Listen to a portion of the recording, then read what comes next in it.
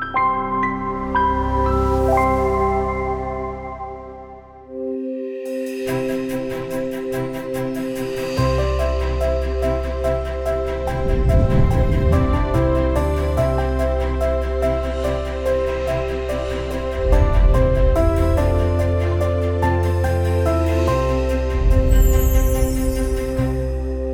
everyone. Welcome to Sabbath School Study Hour. I'm Pastor Rod Thompson. I'm going to be leading our study today. And whether you're here in the sanctuary with us or you're watching at home online in the local area, across the country, or around the world, I want to thank you for joining us for our study this week on worshiping the Creator. But before we get into our study, I want to point you to our free offering that we have that goes along with this study. It's a small pocketbook titled How Evolution Flunked the Science Test. And you can get that free offering by just going to your phone and dialing the number 866-788-3966 and asking for offer number 169. If you're in the United States, you can also text the code SH037 to the number 40544. And if you're outside of the United States, you could go to the internet and just type into the URL the name study.aftv.org/SH037, and we would be happy to send that pocketbook to you. Well, family, according to Webster's Dictionary, the word worship is synonymous with fervent esteem, with adoration. It can be a title of honor. It can also mean submissive respect or to idolize. I want you to notice in Revelation chapter 14, verse 7, the holy angels in heaven say, "You are worthy, O Lord, to receive glory and honor and power, for you created all things, and by your will they exist and were created." This verse is telling us that God is worthy of our adoration. He's worthy of our fervent esteem. He is worthy of our submissive respect. In other words, He's worthy of our worship. And it tells us why. Because He is the Creator of all things. Genesis chapter 1, verse 1 says, "In the beginning God created the heavens and the earth." Psalm 33, verse 8 and 9 says, "Let all the earth fear the Lord. Let all the inhabitants of the world stand in awe of Him. For He spoke, and it was done. He commanded, and it stood fast." In John chapter 1, verse 1 through 3, it says, "In the beginning was the Word, and the Word was with God, and the Word was God. He was with God in the beginning, and all things were created through Him, and there's nothing that was made without Him." This is, of course, talking about Jesus. And then in Revelation chapter 14, verse 7, it says that we are to worship Him who made heaven and earth, the seas, and the springs of water. God the Father, God the Son, God the Holy Spirit are worthy of our worship. And why? Because they created all things. Brothers and sisters, contrary to popular teaching today, you did not evolve from a monkey. You were created by God. We are not a genetic accident. We are much more than an advanced member of the animal kingdom. We were created in the image and in the likeness of God, just like Genesis chapter 1, verse 26 tells us. We have incredible value because God created us, and God created you for fellowship. He wants a relationship with you, and you are unique in the eyes of God. You are special to God. This week's lesson explores the significance of creation itself After all, what else should we believe as Christians that has more significance and greater implications than the doctrine of creation? Friends, I want you to notice what Genesis chapter 1 does not say. It does not talk about justification by faith. Genesis chapter 1 has nothing to say about the life, the death, the resurrection, the ascension, the high priestly ministry of Jesus in the heavenly sanctuary. I want you to notice that there is not a word in Genesis chapter 1 about the second coming of Jesus. I want you to notice that the Bible is totally silent in Genesis chapter 1 in the area of the Ten Commandments and the eternal perpetuity of God's law. Genesis chapter 1 says nothing about the state of the dead. And we might ask ourselves why. And the answer is very simple. And that is, even though all of those doctrines are essential, although all of them are very important, they become meaningless without the foundational truth of the doctrine of creation. On October 20th, 1962, astronaut John Glenn made his awe-inspiring orbit around the Earth. 36 years later, at the age of 77, John Glenn once again went back into space. And when he returned, they had a press conference, and he told the reporters to look out at this kind of creation and not believe in God is, to me, impossible. He went on to say, "It only increases my faith." Brothers and sisters, many of us probably didn't realize that many of the early astronauts had a very deep religious faith in God, and going into space only increased their faith. Neil Armstrong and Buzz Aldrin were astronauts that are probably most famous for being the first astronauts to walk on the moon, and for that very famous saying, "This is one small step for man, one giant leap for mankind." But I would assume that many of us never knew that before they stepped out of that spaceship onto the moon, that Buzz Aldrin pulled out his Bible, a silver chalice, and those emblems of the bread and the wine, and there on the moon they celebrated communion. Frank Borman was the commander of the first space crew that went beyond Earth's orbit.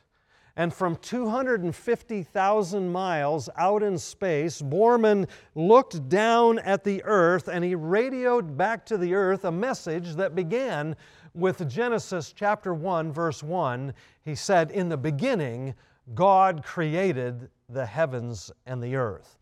When Borman and the crew returned back to the Earth, they had a press conference, and Borman told the reporters at that moment he had an enormous feeling that there had to be a power greater than any of us, that there had to be a God, and that there was a beginning to all of the universe.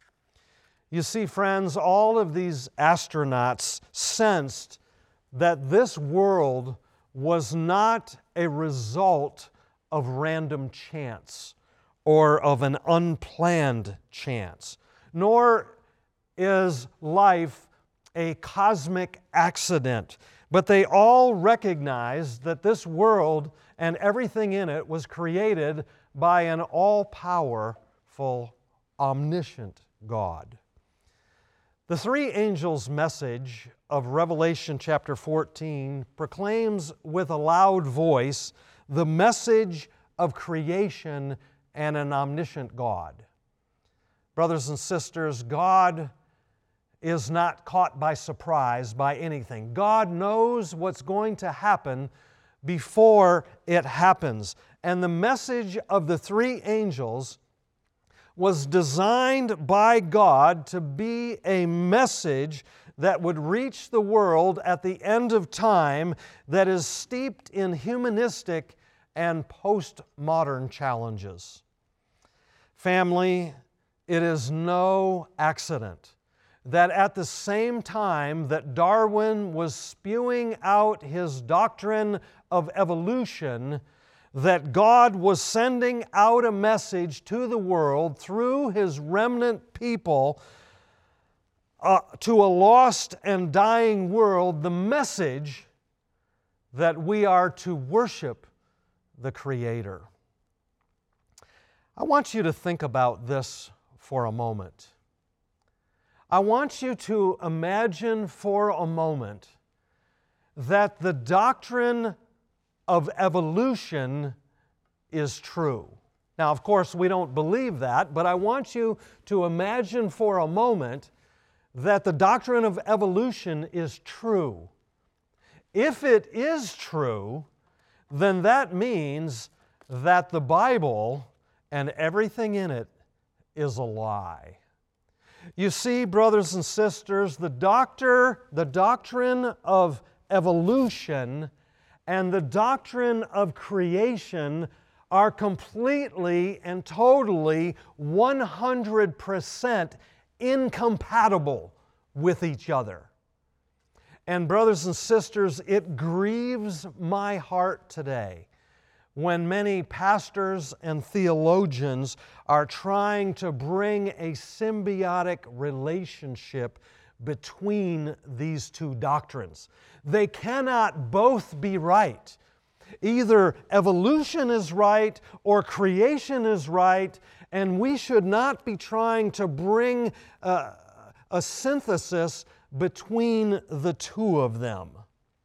I'd like you to turn with me in your Bibles to Genesis chapter 2. And I want you to think about that statement that I just made. Evolution and creation are not compatible with each other. And so you have the story of creation in Genesis chapter 1, and then in Genesis chapter 2, in verses 1 and 2, it says this, and God said, that's not verse 1. Verse 1, thus the heavens and the earth and all the host of them were finished. And on the seventh day God ended His work which He had done, and He rested on the seventh day from all His work which He had done. Friends, if the doctrine of evolution is true, then within those two verses that we just read, there are three lies. Let's look at them again. Genesis chapter 2, verse 1 says the original work of creation was finished in 7 literal 24-hour days. Now, there are some people that might argue creation was finished in 6 days and then God rested on the seventh day. But I submit to you that there was a created day on the seventh day. God created one more and then He rested on that seventh day. So if, as science claims, that the creative process is an evolutionary process that is still going on today, then that verse is a lie. When you go to verse 2, it says that God ended His work that He had done. If evolution is true, then what they say is that the creation process is still ongoing. And therefore, if evolution is true, that verse must be a lie. Genesis chapter 2, verse 2 also says that God rested on the seventh day from all of His work. If evolution is true, then this is the seventh day of what? Evolutionists say that creation has taken billions and billions of years so far. If it is true, then saying that God rested on the seventh day of creation is a lie. And friends, tragically, these three lies would only be the beginning of lies. And so we must ask ourselves a question. And the question is, which one of them is right? Is it evolution or is it creation? And we might ask ourselves another question, and that is, who is the father of lies? If we want to understand which is the truth.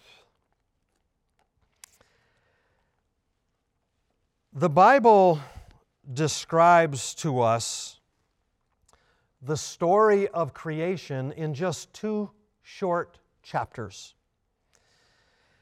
It talks about a God who is so powerful that He just speaks things into existence. God said, "Let there be," and it was. Where there was previously nothing, then God spoke, and now there is substance, now there is matter, now there is something. But evolution teaches that there was nothing, and then somehow nothing blew up and made something. But more than that, the Bible teaches and it describes how God's creation was corrupted, how sin entered into the world, how God's creation was marred, and how man fell into sin. And now the rest of the book describes how the Creator God is recreating us into His image and into His likeness. I want to read to you a story that is in our quarterly, in the Teacher's Edition. It's about a man by the name of Bruce Olson when he was 19 years old. It says that at that age, he went into the jungles on the border of Colombia and Venezuela to bring the gospel message to the Bari tribe. The Bari were a primitive Aboriginal people isolated in the dense jungles of South America. They were known for their fierce fighting ability and their violent, barbaric tactics when they warred against other tribes.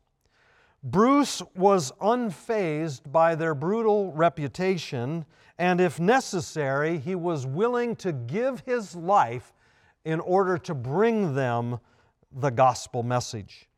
He spent weeks trying to win their confidence. No Westerner had ever entered this territory before. Slowly, over time, the Bari learned to love this gentle, caring foreigner. As Bruce shared the gospel with this primitive natives, they experienced new life in Christ. The all-powerful Creator changed their lives. Their once warlike, violent tribe became a force for peace in the entire region. Just as Bruce was making real progress for the gospel, the unexpected happened. Colombian guerrillas kidnapped him and held him in a secret hideout deep in the jungle. Subsequently, the Colombian army attempted to recruit the Bari to war against the guerrillas. But the Bari refused, saying, "Violence only engenders violence." Bruce was held for months in inhumane conditions, yet he was able to rise above the horror of his circumstances. He won the confidence of his captors. Eventually, they gave him a Bible. Day after day, he shared God's Word with them. And more than 100 of these rebel fighters accepted Christ and broke with the guerrilla force, laid down their weapons, and rejoined society as productive Colombian citizens. You see, brothers and sisters, only God can take a sinful person and recreate them into the man or woman that He created them to be. Evolution has no answer for the state of moral depravity that we find our world in today. But the Creator God is able to recreate us into His image. That's why the Bible says in Romans chapter 8, verse 29 and 30, "For whom He foreknew," talking about God, "He also predestined to be conformed to the image of His Son," talking about you and me, "that He might be the firstborn among many brethren," talking about Jesus. "Moreover, whom He predestined, these He also called. And those whom He called, He also justified. And those whom He justified, He will also glorify." Talking about the recreative power of God to transform our lives, to make us more and more like Jesus Christ. Romans chapter 12, verse 2 says, "And have put on the new man, who is renewed in knowledge according to the image of Him who created us." God is able to transform the lives of those who love Him, those who surrender their hearts to Him, those whom He has called, and those whom He is changing. Colossians chapter 3, verse 10 says, "And have put on the new man, who is renewed in knowledge according to the image of Him who created us." This goes along with that story in John chapter 3 where Jesus is talking to Nicodemus, and He tells Nicodemus, and He's telling us, you must be born again. You must be born of the Spirit. We have to surrender our hearts to God, and then He can transform us. He can change us. In spite of the evil forces that were marshaled against Bruce Olson, the all-powerful Creator God had a plan for his life. And all of the powers of hell could not prevail against it. And just like God had a plan for Bruce Olson's life, brothers and sisters, He has a plan for your life and for mine. Jeremiah chapter 29, verse 11 says, "For I know the thoughts that I think towards you, says the Lord, thoughts of peace and not of evil, to give you a future and a hope." You see, family, God desires for all of us to live for all eternity. And He has a plan to destroy evil.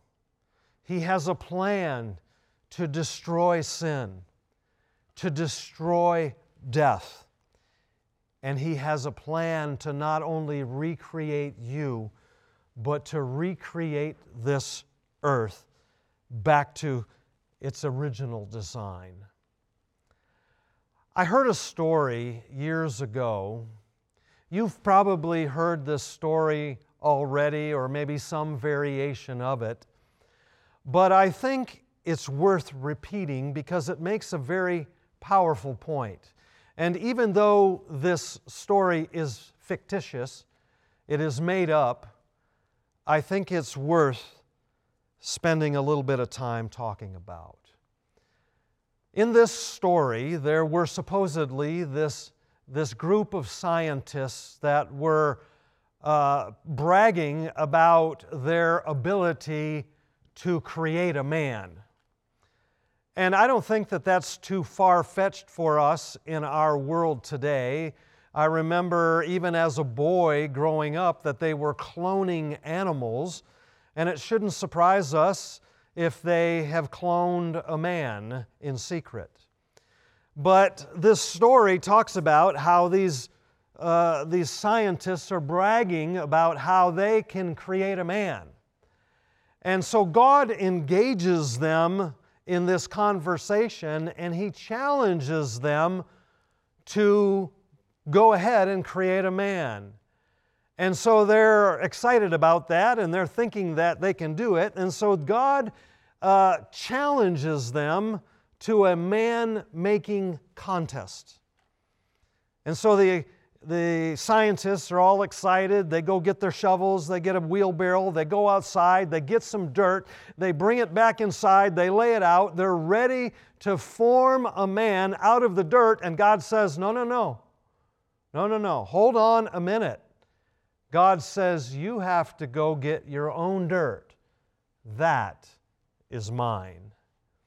You see, the point of the story is that you and I, we are able to take material things and create something out of it. But God is the only one who is able to create something out of nothing. Hebrews chapter 1, verse 1 and 2 says, God, who at various times and in various ways spoke in times past to the fathers by the prophets, has in these last days spoken to us by His Son, whom He has appointed heir of all things, through whom also He made the worlds. It's talking about Jesus and how when God speaks, tangible matter appears. When God speaks, it is so, even though it may have not previously been. Because God's Word has creative powers, and it can make it so. And when we worship the God who created all things, we are acknowledging that He is all-powerful and that He is the Creator. And if He is powerful enough to create something through His Word, it shouldn't be a far stretch for us to understand that God can recreate us even though sin has come in and we only have a fallen nature without God. I find it very interesting that the Bible starts with the story of creation, and in the book of Revelation, it ends with the story of creation. Revelation chapter 14, verse 7 ends with a clarion call to worship Him who created the heavens and the earth, the sea and the springs of water. And this call is especially important to us in the last days, as we are living in a world where the scientific world, and unfortunately the majority of the Christian world, has accepted evolution, a teaching that strikes at the very heart of all things biblical and all things Christian. But what we see here in Revelation 14, in that three angels' message, what we see is that the real issue in these last days is about worship. You're either worshiping the Creator God, or you are worshiping someone or something else. Again, I find it very interesting that God created us for worship.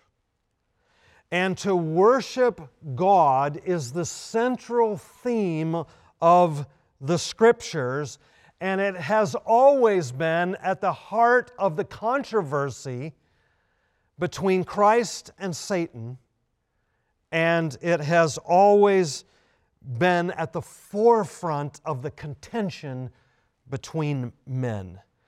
We are either worshiping the Creator or we are worshiping someone or something else.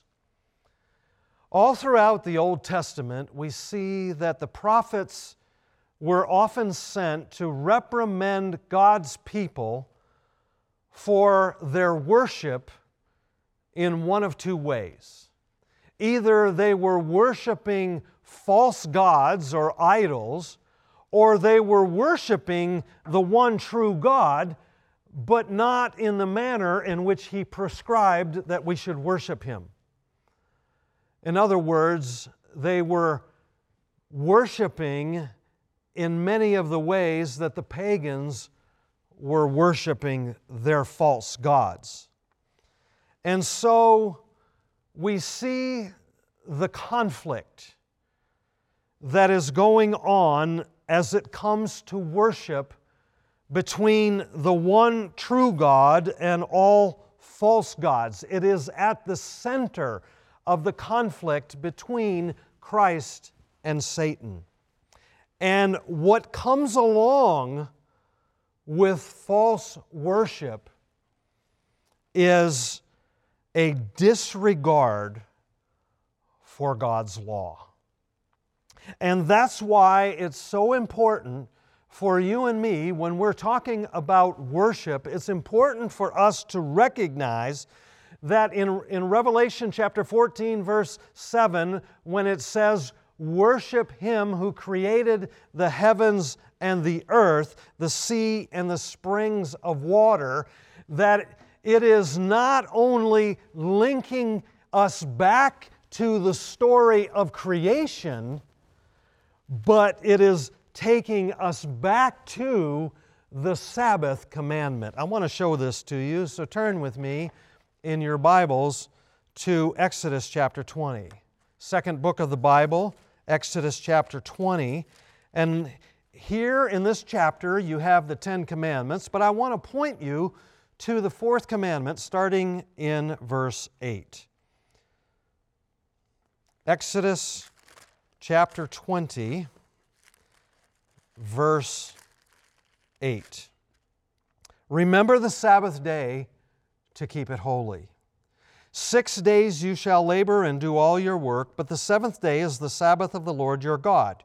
In it you shall do no work, you, nor your son, nor your daughter, nor your male servant, nor your female servant, nor your cattle, nor your stranger who is within your gates. For in 6 days the Lord made the heavens and the earth, the sea, and all that is in them, and rested the seventh day. Therefore the Lord blessed the Sabbath day and hallowed it." Here we see that worshiping the Creator is directly connected to the Sabbath commandment. And the Sabbath is directly connected to true worship.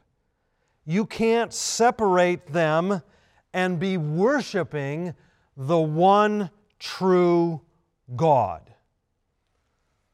And that's why Jesus said, "If you love me, keep my commandments."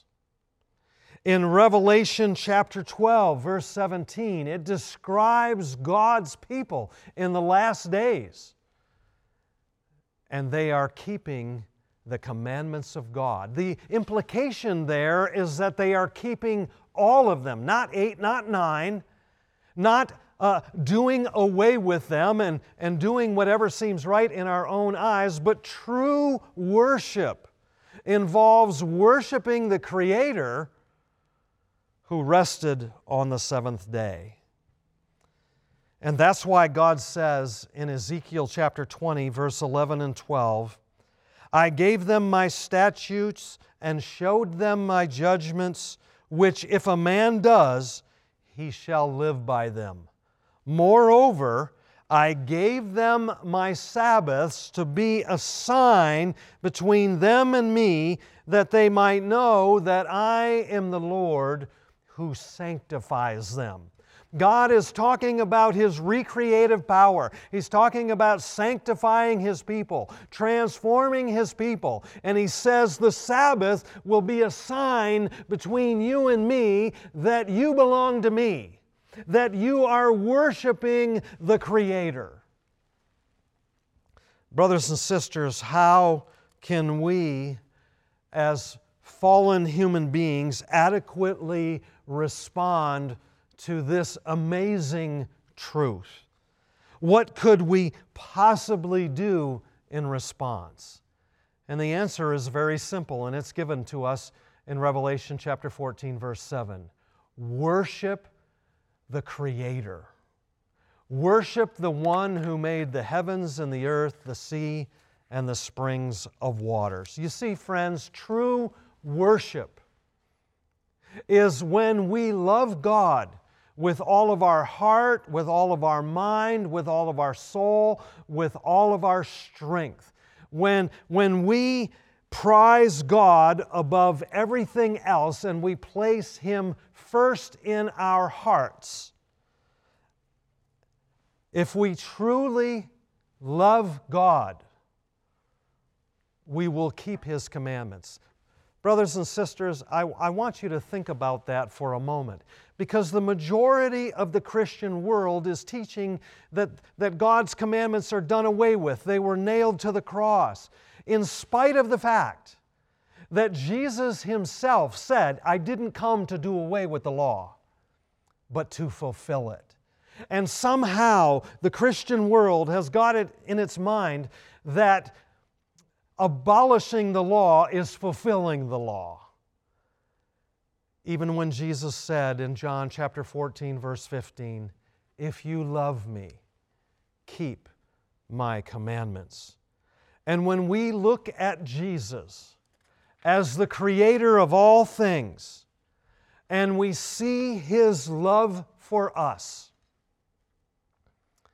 that He laid down His life for us,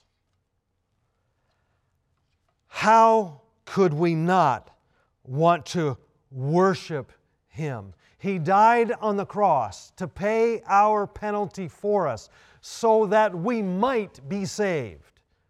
I want you to notice that salvation is not automatic. Even though Scripture is very clear that Jesus died for everyone, the Scriptures are equally clear not everyone will be saved, but only those who are truly worshiping the Creator, those who are keeping His commandments, those who are seeing Him as our Creator and our Redeemer.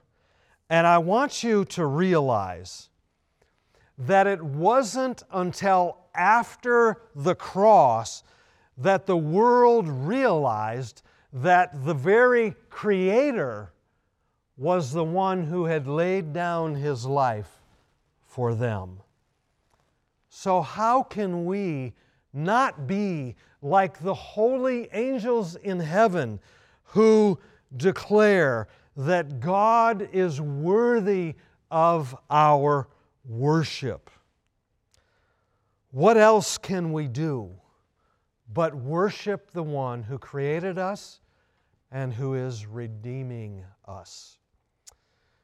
Family, I want to close with 10 reasons why God more specifically, why Jesus is worthy of our worship.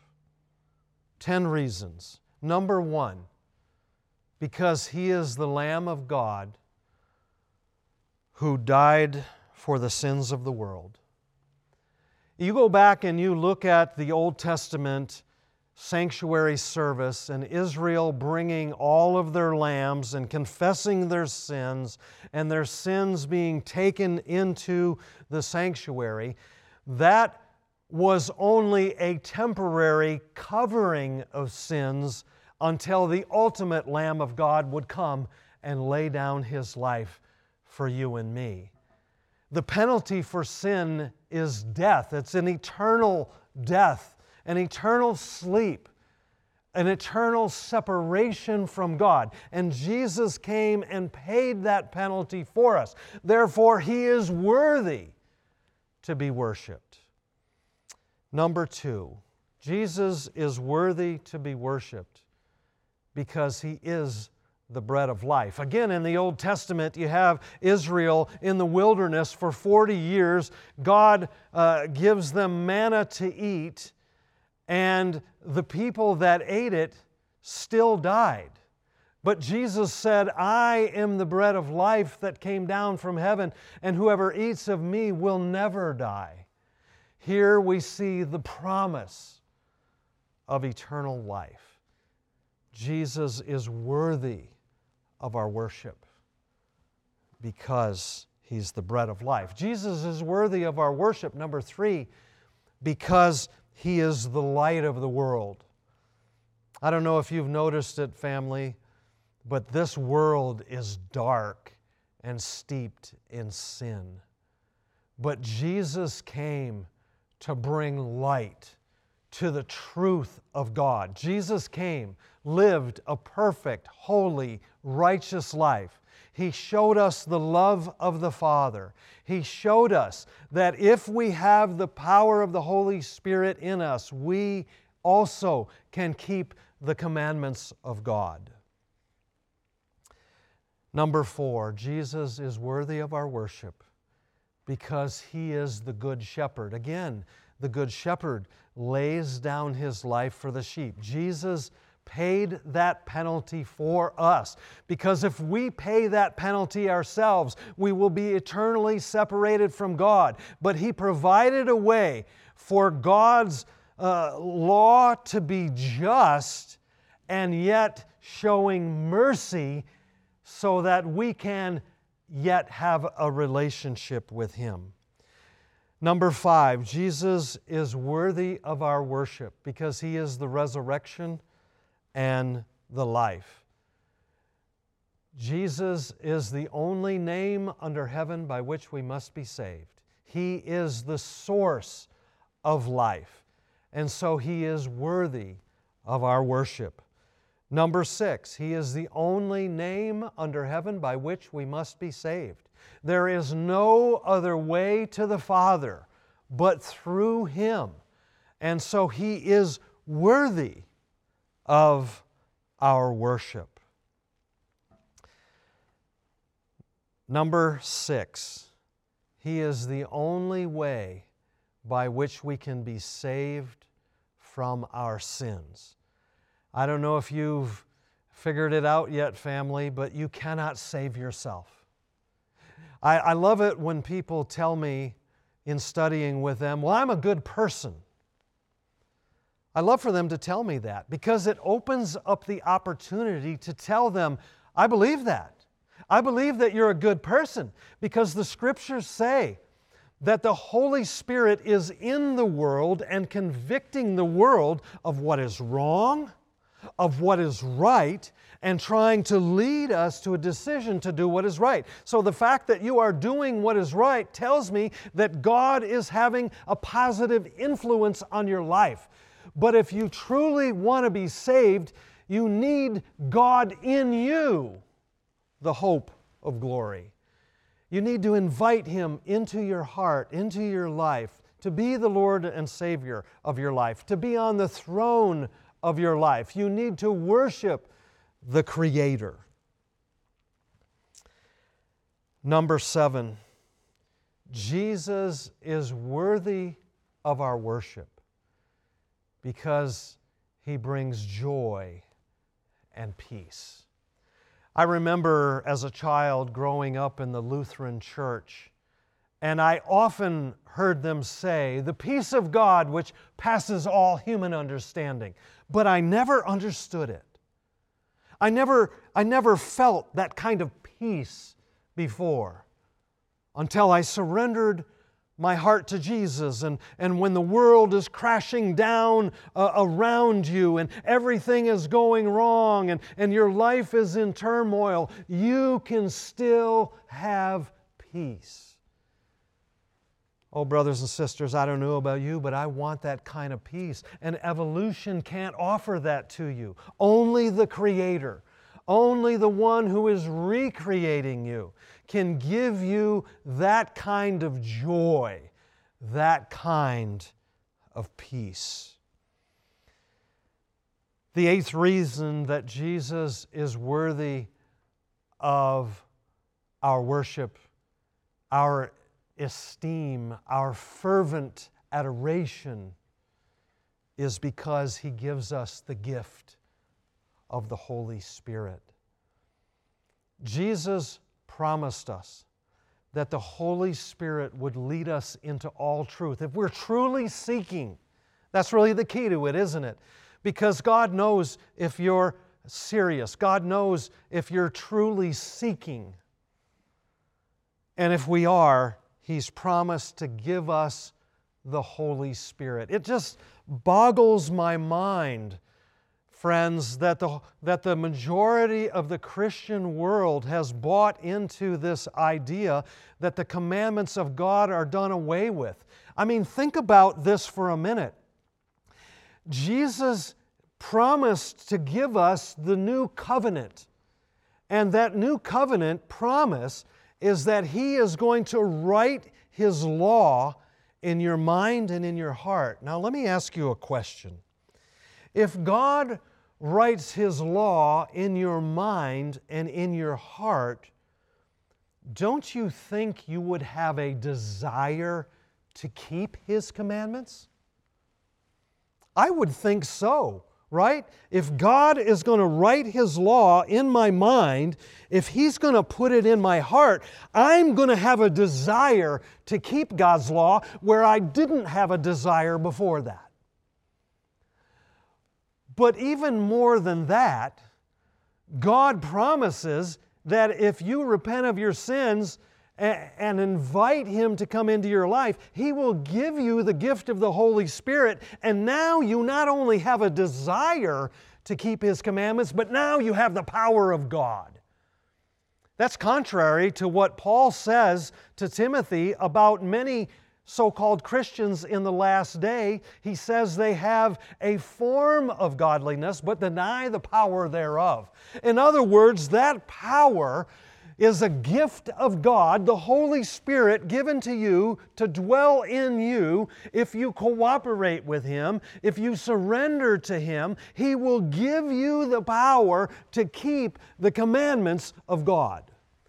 Just like Jesus, when He was on this earth as a man, everything that He did was through the power of the Holy Spirit. He emptied Himself of His godliness. He didn't do anything in His own power.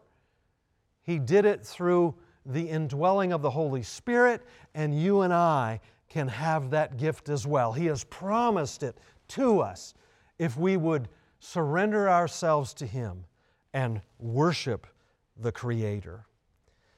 Number 9, Jesus is worthy of our worship because He is the resurrected Lord and He can raise you from the dead. Friends, it wasn't enough that Jesus died for your sins. He also had to rise from the grave. He had to show the power over death. He had to go into the heavenly sanctuary where He is ministering on our behalf. And we can trust Jesus that He is who He says He is and He can do what He says He can do.